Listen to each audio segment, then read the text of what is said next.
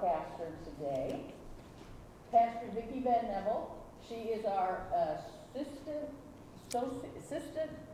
superintendent. Yes.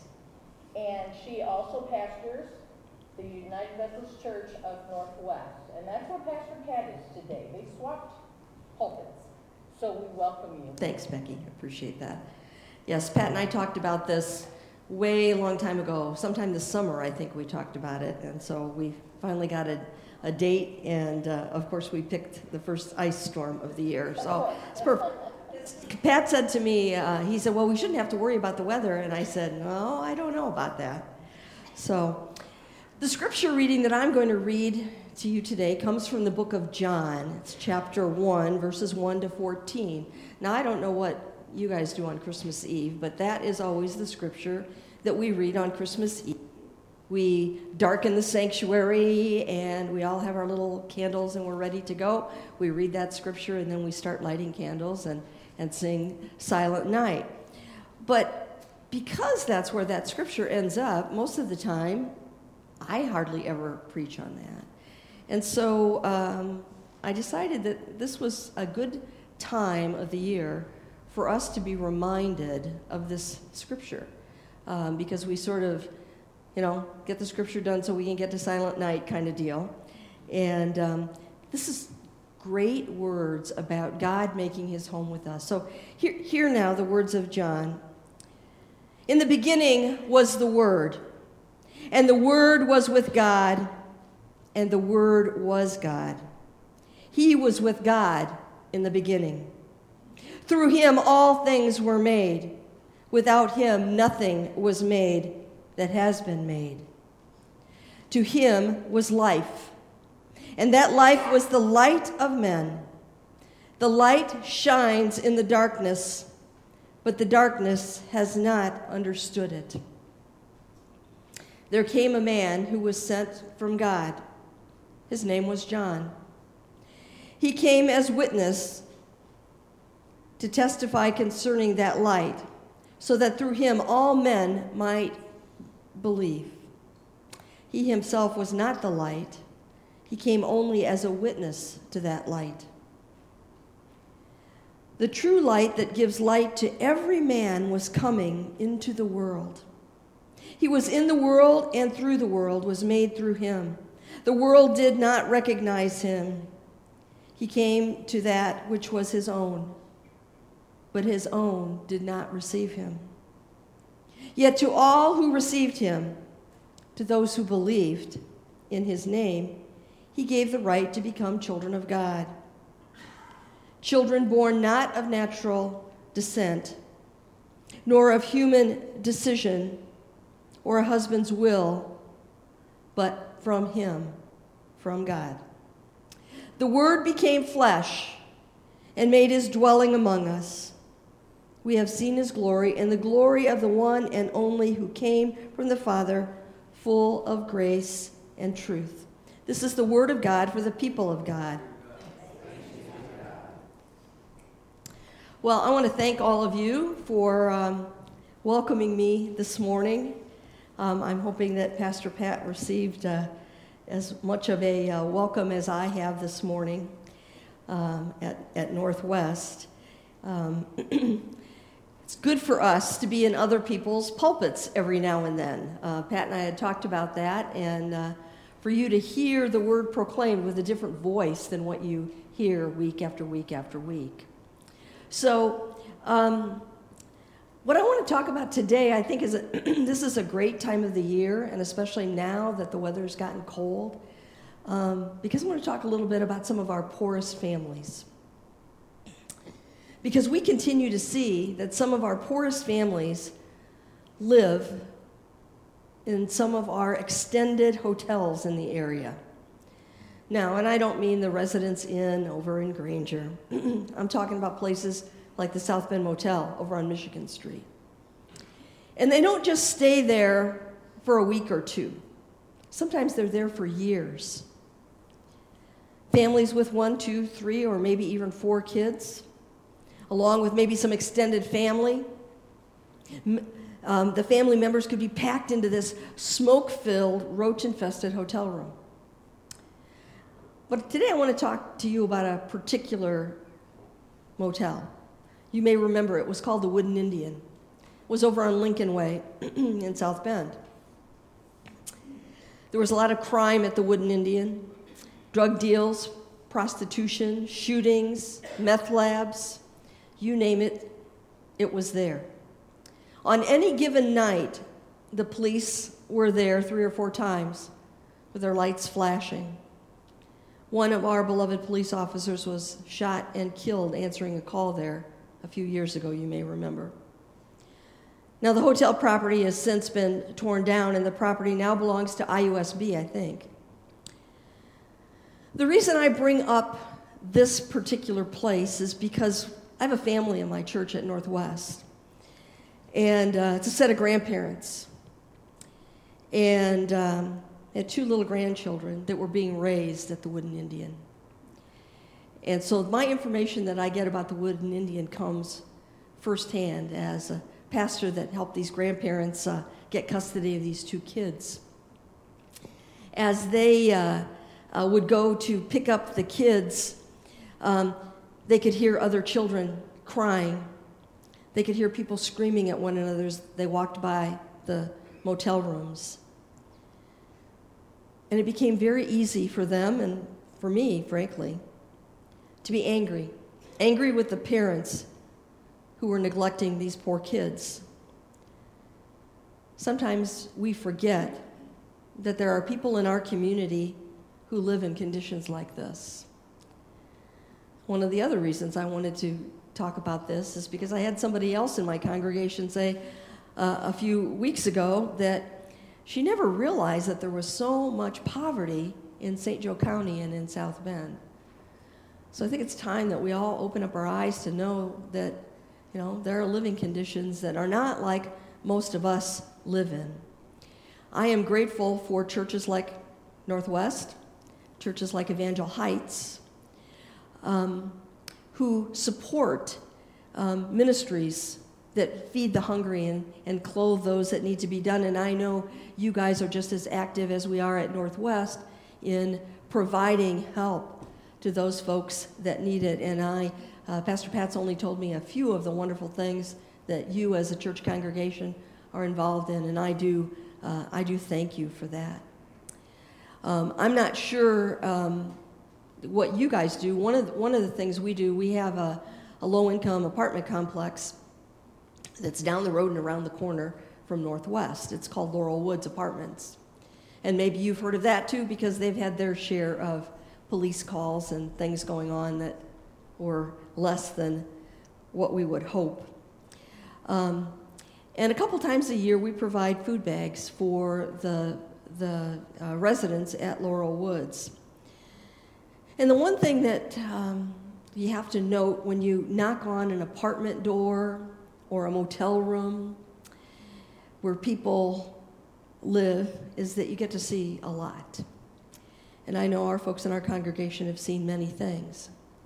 Sometimes we see families with 4 or 5 or more young children hanging onto mom's legs when she answers the door. You're greeted with strange smells, and I'll leave that to your imagination of what those smells are. You see sad people. You see lonely people. You see broken people. You see forgotten people. Like the gal in my congregation who said, I just never realized how broken and how much poverty there is in South Bend and in our community, because we forget.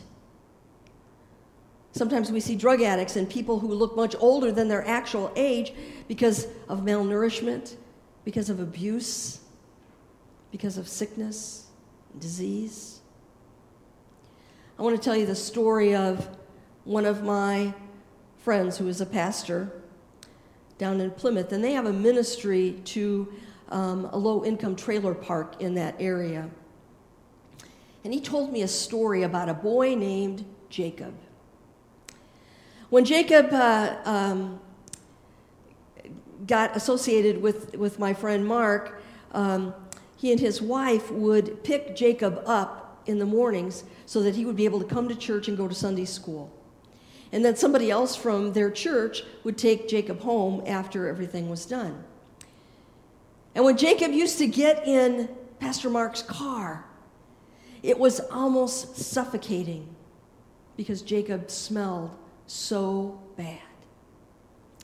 Because you see, his mother was a chain smoker. She didn't work. They lived in this teeny tiny little trailer.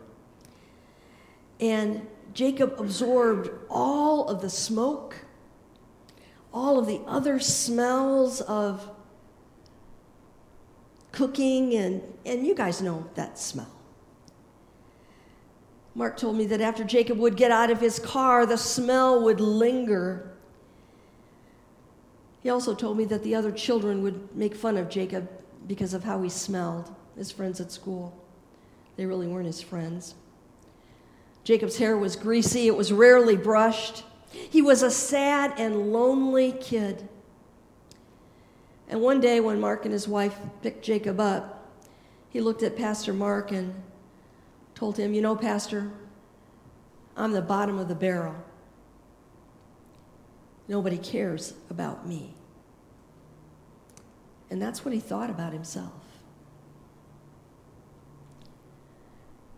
Friends, these kinds of stories are familiar to us in one way or another. I'm sure some of you could tell some stories of some of the folks that you have met during your time taking care of some of our most needy people in this area. The scenarios like this exist in every city and town. It doesn't matter whether we're urban or we're rural. This was in Plymouth. Poverty and addiction run rampant in our world today. And we've all encountered it in various ways. For all of us who call ourselves Christians, for all of us who live in relative comfort, it raises an interesting question that I think is very relevant at this time of the year. And that question is, could I go and live like this? Could I go and live with Jacob and his mom in that tiny, dirty little trailer? Could I enter into the chaos, the dilapidated, stinking, infested filth of poverty and of addiction? And could I live my life there, making my home far away from the blessed comforts that I enjoy at my home? What a great answer you had here. A house is where somebody else lives. A home is where I live. We think of Jacob and his mom living in a house, a trailer. I live in a home. But friends, I want to tell you, this is what Christmas is all about. And I know, for the world, we're done with Christmas. We're still kind of messing around here a little bit with it. But I think as we carry Christmas over, it doesn't have to be just Christmas Day. Or it doesn't have to be those few weeks after Christmas that we call Christmastide. We should be thinking about Christmas every day. Because, friends, it's what it's all about. Our scripture tells us the Word was in the beginning, and the Word became flesh. In Jesus, God made his dwelling among us. Despite the filth, despite the sin, and all the ways that we get this life so wrong every single day, God chose to make his home with you and with me. God stepped out of the comfort of that heavenly realm, and he came to join us right where we are. Not where we ought to be, but where we are. Isn't it fitting that Jesus was born in a stinky barn? Because, friends, that's how much God loves us. How much God loves you and me and every other person in this world. As I've thought about this passage over the past few weeks, I've thought about the fact that we humans really do have a hard time getting along with one another and accepting one another for just who we are. Some of us may not like other humans who have a different skin color or a different language than our own. We might not want to be around, those kind of people. Others of us, perhaps, have people in our lives that we have to commingle with. And you know these people, cantankerous and mean and bullies. People that we have to see because we work with them every day. People that we have to see because they're part of our families. People that we are with because they come to church with us. Or maybe they go to school with us. People that we try to avoid if we can. People we would never, ever, ever want to live with. If we think about this for a while, picturing the folks, and I'm sure you're already running through that scenario in your head, whoever they might be, in our lives, we have people that we want to avoid, and we realize that God decided to come and live with them. And if we realize that, would it make it easier for us to transform our ability to be able to love everybody like Jesus asks us to? If we as Christians keep at the forefront of our minds that Jesus identifies with and is in us such solidarity with all of those folks, that whatever we do or don't do for one of them, we do or don't do for Jesus? What difference would it make in the way we love? What difference would it make in the way we think and relate to others? Would it make a difference in our financial decisions, in the way we spend our time and who we spend our time with? When we are tempted to curse someone who annoys us, or give that one-finger salute as we're driving down the road because somebody has cut us off, can we just stop and remember how much God loves that person? The person that just cut you off? When we are about to stab someone in the back through our words or our actions, can we remind ourselves that the creator of the universe chose to leave heaven in order to live with that person?